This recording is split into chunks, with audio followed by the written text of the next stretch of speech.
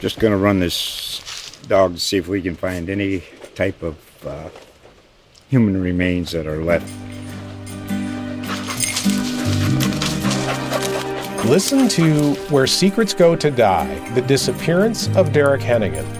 From the Detroit Free Press, a new podcast set in the woods of Michigan's Upper Peninsula.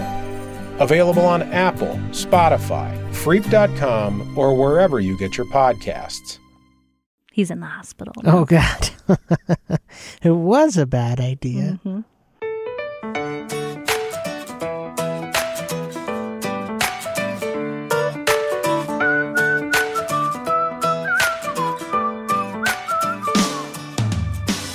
Welcome to I Tell My Husband the News. I'm Shannon Ray Green, a journalist at USA Today. Each week, I catch my husband up on all the stories he may have missed.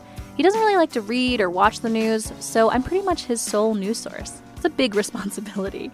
My husband, Dusty Terrell, is a local comedian in the Washington, D.C. area. Thanks for being here, Dusty. Thanks for having me, Shannon. What's going on, honey? Hey there. How you doing? I'm doing great. Good.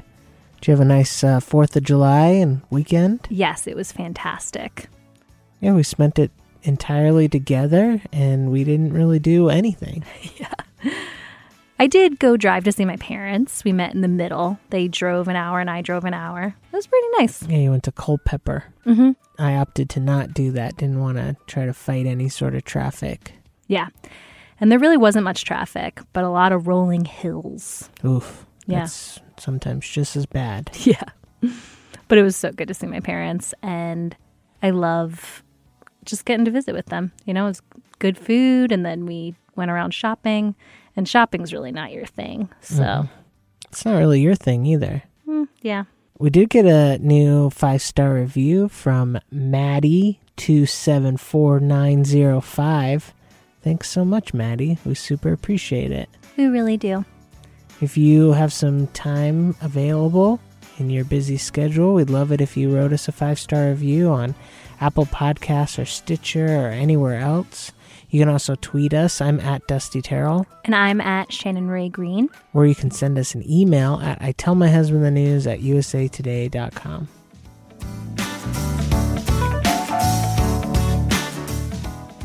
It's prime time for human bat encounters. Here's what to do if a bat gets in your house. Move.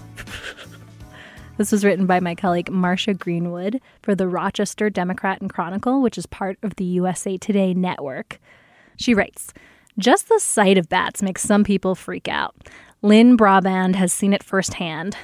During the 1980s and 90s, he had his own bat removal business and responded to calls from people panicked about bats getting into their homes, something that happens from mid-July to late August when juvenile bats born in the spring and learning to fly wind up in places where they shouldn't be." Braband is now a senior educator at the New York State Integrated Pest Management Program at Cornell University. And he said, quote, "I remember once this huge guy with great big muscles kind of cowering in the corner," unquote. He also added that the winged mammals, quote, "have a lot of baggage associated with them," unquote. For examples of this, see every vampire movie ever made. He says that in real life, however, quote, "a healthy bat won't come after you or attack you or fly in your hair," unquote. What if I'm not worried about healthy bats, Shannon? I'm terrified of rabid, diseased bats. Well, that is a really valid concern, actually. And it brings us to the next portion of the story where they talk about how to deal with having a bat in your house and how to protect yourself from being injured or getting a diseased bat coming too close to you. But first, let's talk about why bats are important. They do have an important purpose. They eat bugs, lots of them. All of that said, some bats carry rabies. Actually, less than 1% of bats that are captured and turned over to the state for study are found to be rabid. Braband says, quote, "but it's an extremely serious disease," unquote. So what should you do if you're hanging out in your living room watching TV and suddenly, oh my gosh, a bat is circling above you? Phil West owns West Wildlife, which is a wildlife removal company, and he said, quote, "the first thing is remain calm. If you start screaming and running around, it's going to make the situation much more frantic and harder for everyone," unquote. To reduce your chances of coming into contact with the bat, carefully position yourself close to a wall. A bat's flight pattern is such that it tends to go higher near walls and lower toward a room's center. Leave the lights on or turn them on so you can see the bat, and don't take your eyes off of it because they can disappear in your house. If you can open a window or door without losing sight of the bat, go for it. The bat wants to leave as much as you want it to. It isn't recommended to chase the bat or swing at it with a tennis racket or a broom. That will only cause the animal to panic. Brabant says, quote, and fly erratically around the room. He also says that if you hit it, you could crush it, and in order to be tested for rabies, bats need to be intact. After a period of circling, if a bat doesn't leave your house, it likely will land something that's not the floor, like a wall or curtains. If you're comfortable trying to catch it yourself, after putting on heavy gloves, take a jar, coffee can, or similar container and carefully place it over the bat. This is Brabant's recommendation. He says to then slide a piece of cardboard underneath the container to secure it. Obviously, in this situation, you'd need help because one person wouldn't be able to keep tabs on the bat and fetch those items. If you're certain that no person or pet in your home has had contact with the bat, you can release it outside. Note that bats can't take off from the ground like birds, so don't just dump it on the ground. WildlifeCenter.org advises that you tilt the container away from you, allow the bat to climb a vertical surface like a tree away from your house. If you're worried the bat made contact with someone in your home, you will need to call the health department so the animal can be tested for rabies, which requires euthanizing it. Contact includes a bite, an impact, or waking up in a room with a bat in it. That's according to department spokesman Ryan Horry. And P.S., this is why it's important to vaccinate all your pets, even indoor pets, against rabies. So what if you're not a do-it-yourself kind of person? If there's a bat in your home and you're not comfortable trying to catch it yourself, you'll still need to keep your eyes on it. Reaching out to your local animal control office for help, which seems like a logical thing to do, might not elicit an immediate response. Removal costs can vary, but generally will run you several $100s. That's according to West, adding that, quote, if you're waking someone up out of bed, it's going to cost more than it would during the daytime, unquote. Several $100s for bat removal. Maybe we should get into the bat removal business. Too bad that I'd be terrified. I know. I was just about to say, you can do that all on your own, love. Like, I'm not in. I'm not in.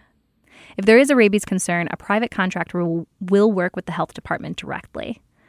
If you or someone else removes a bat from your home and the problem repeats, you may want to call a nuisance wildlife expert about bat-proofing your place. Bats can crunch up their bodies and get into homes from the outside through openings as small as a 1/4 inch, and from attic crawl spaces into living areas the same way. Experts know just where to look for breaches, which tend to be more numerous in older homes, and how to seal them. They also can set up temporary one-way doors that allow bats to exit a house but prevent them from re-entering it. However, those doors should not be installed until late August, Brabant says, because they could cause baby bats, still dependent on their mothers, to become trapped in your home and die there. Bat-proofing costs range from a couple $100s to several thousand, West says, depending on a home's size and the complexity of its architecture. A small, simple ranch is much cheaper to bat-proof than a complicated McMansion, for instance. The Cornell Cooperative Extension says that no chemicals or pesticides are registered to rid homes of bats. And the agency also says there is no research to prove that widely sold bat-repelling electromagnetic or ultrasonic sound devices actually work. Bat boxes provide alternative roosting sites for bats, but putting one near a home with a bat problem without also sealing up the home isn't likely to succeed, according to Brabant.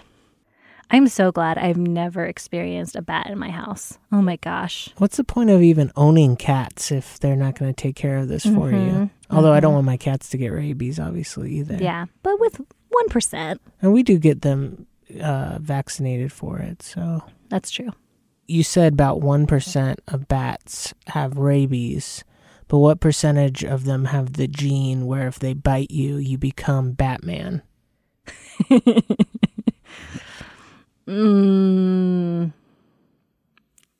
It's really non-existent. I want to be Batman. You kind of sound like a bat. Thanks.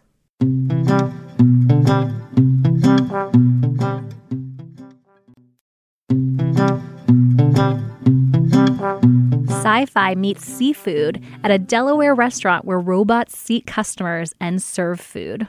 We're all going to be replaced soon, Shannon. It's not like you and I work in a restaurant. Yeah, first they're waiters, then they're going to be journalists, and then they're going to do my job. Yeah. Which is make them. Well, The interesting thing is that robots are already writing stories, Yeah. like See? baseball scores and stock updates, stuff like that. This was written by my colleague Patricia Tallorico for the Delaware News Journal, which is part of the USA Today network. She writes, Charlotte, a new hostess, seems eager to show restaurant customers to their seats. She says politely in a girlish voice, "Please follow me to the table." Dressed in a purple uniform with a hat that looks like one worn by an old-fashioned bellhop, Charlotte waits until patrons are seated to say their server will be with them shortly, and she hopes that they enjoy their meal. If someone accidentally bumps into her, Charlotte says, "Excuse me," and rolls out of the way. Charlotte, who seems like the perfect employee, is a robot, one of 5 now working at the new Robot Captain Crab's Cajun Seafood and Bar near Newark. In a concept perhaps imagined only in Delaware right now, futuristic sci-fi meets rustic seafood at this robot restaurant, which opens daily at noon. Owner Guang Chen says he believes the seafood restaurant could be one of the first in the United States to use robot servers and hosts. It's a little bit Jetsons and a little bit Star Wars. John Soisel is the general manager of the seafood restaurant that opened on June 22nd, and he said, quote, "Kids love it. They're taking photos. Adults are amazed," unquote. Chen says he got the idea for the robot servers after seeing them in restaurants in China. Each one cost $20,000. There are 2 hostesses and 3 food runners, each less than 4 feet tall. They can spin in circles, flash blue, red and green lights, and talk to customers. While the new restaurant has human cooks, hosts, bartenders, and a waitstaff, 3 robots bring plates and trays to tables. So far, Chen says that most patrons seem enchanted with the bots, though some people have been ambivalent about the use of artificial intelligence. Chen says, quote, "It's a mixed feeling. Some people feel like they are taking the place of humans," unquote. Soisal says that's not true. A human host greets customers at the door. That person gets the number of people in the party and punches it into a computer to find an open table. Then one of the 2 robot hostesses this evening, they're Charlotte and Michelle, take over. The robot tells the customers her name. The machines can be programmed to say different names on different nights, such as Callie and Shirley, and then ask customers to follow her as she rolls toward a table. There, a human server takes food orders and punches them into a computer, which signals the kitchen to start cooking. The Cajun menu includes fried and boiled seafood. When it comes to a seafood boil, customers select their seasoning, lemon pepper, garlic butter, Cajun, or house, and the level of spice ranging from mild to fire. Chen, whose family owns Hibachi Grill and People's Plaza in Bear, says he learned the recipes for the various seasoning sauces from his father, a longtime chef at restaurants in Louisiana. The boiled seafood, clams, shrimp, crabs, and more, comes in a bag, along with 2 ears of corn, 2 potatoes, and 4 pieces of sausage. When dishes are ready, the kitchen staff loads plates onto the food runner robots, which have shelves and operate like an automated cart. The robot brings the plates out to the dining room and rolls them directly to the table. A human server puts the dishes in front of customers.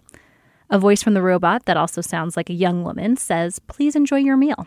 On the website, the food runner robots are named Dexter, Alvin, and Sheldon. After a server hits a button on the robot, it returns to the kitchen. So who gets the tip? Soisel says, the humans, of course. Robots don't need money. Chen says he's not worried about the robots, which run on batteries, breaking down. They automatically roll toward 2 chargers near the front door of the restaurant when they're not greeting customers. Any fixes that might be needed can be done by Chen's brother, a technician trained in robot repairs. Customers Mohammed Bayumi and his wife Noor said they didn't even know about the robots during their first visit to the restaurant on June 27th. They came solely for the seafood. Bayumi says, quote, "We live pretty close to here. We looked it up online," unquote. Were they impressed by the robots? Bayumi was diplomatic. "It's different," he says, and then added, "It's pretty nice and unique." The couple says they plan to return soon, but not necessarily to see the robots. Bayumi says, quote, "The food is good and the place is clean," unquote. It seems unnecessary. If they've already got servers and hostesses, why not just let them do the whole job? Well, I guess they don't have to run back and forth as much. Maybe it's less walking.